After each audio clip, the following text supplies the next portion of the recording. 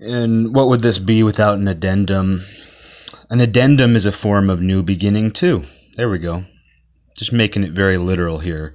Doing an addendum shows you that the end of the last episode isn't the end. There's another new beginning, and it's called an addendum. An episode after an episode. The episode after the episode. But I just wanted, for the sake of my own neurotic... I don't even know. For the sake of my own neuroses, I just want to say I completely understand that REM song, the lyric is, it's the end of the world and I feel fine. I understand it's not necessarily some horrible, negative, self-indulgent, the world's falling apart, oh my God. Even though those are the exact lyrics. I understand that that's not what the song's actually about. The lyric is, I feel fine, which itself, you could see that as kind of ascendant or even neutral. But I think I'm just sensitive right now to anything that even says this is the end of the world. You know, and if you truly feel fine, it's not the end of the world. So just ignore the fact that I'm needlessly criticizing REM. Even though that's the name of my autobiography, which I'm writing right now. This is me dictating the words to my upcoming autobiography, which is called Needlessly Criticizing REM. I just wanted to clarify that. Clarify that I'm fully aware that that song isn't some horrible, negative, nasty, pro-apocalyptic hymn.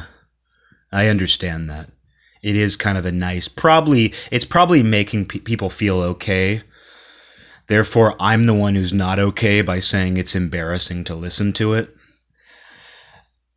But I'm just saying, if you can avoid calling this the end of the world, even for the sake of art or humor or anything else, it might be a good idea.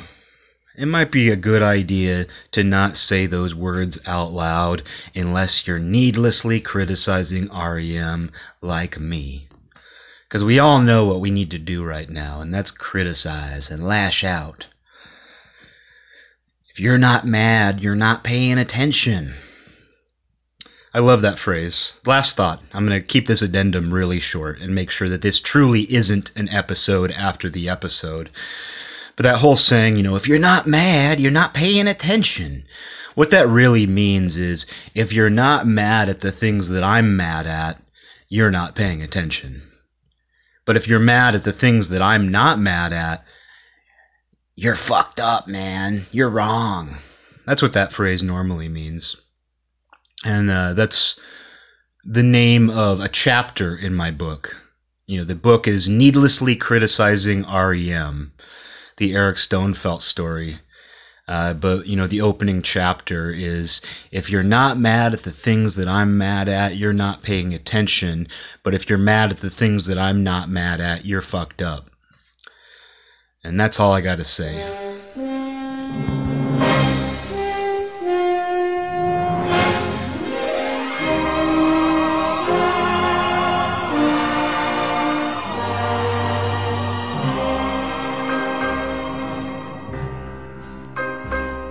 This land is mine. God gave this land to me. This brave, this golden land to me.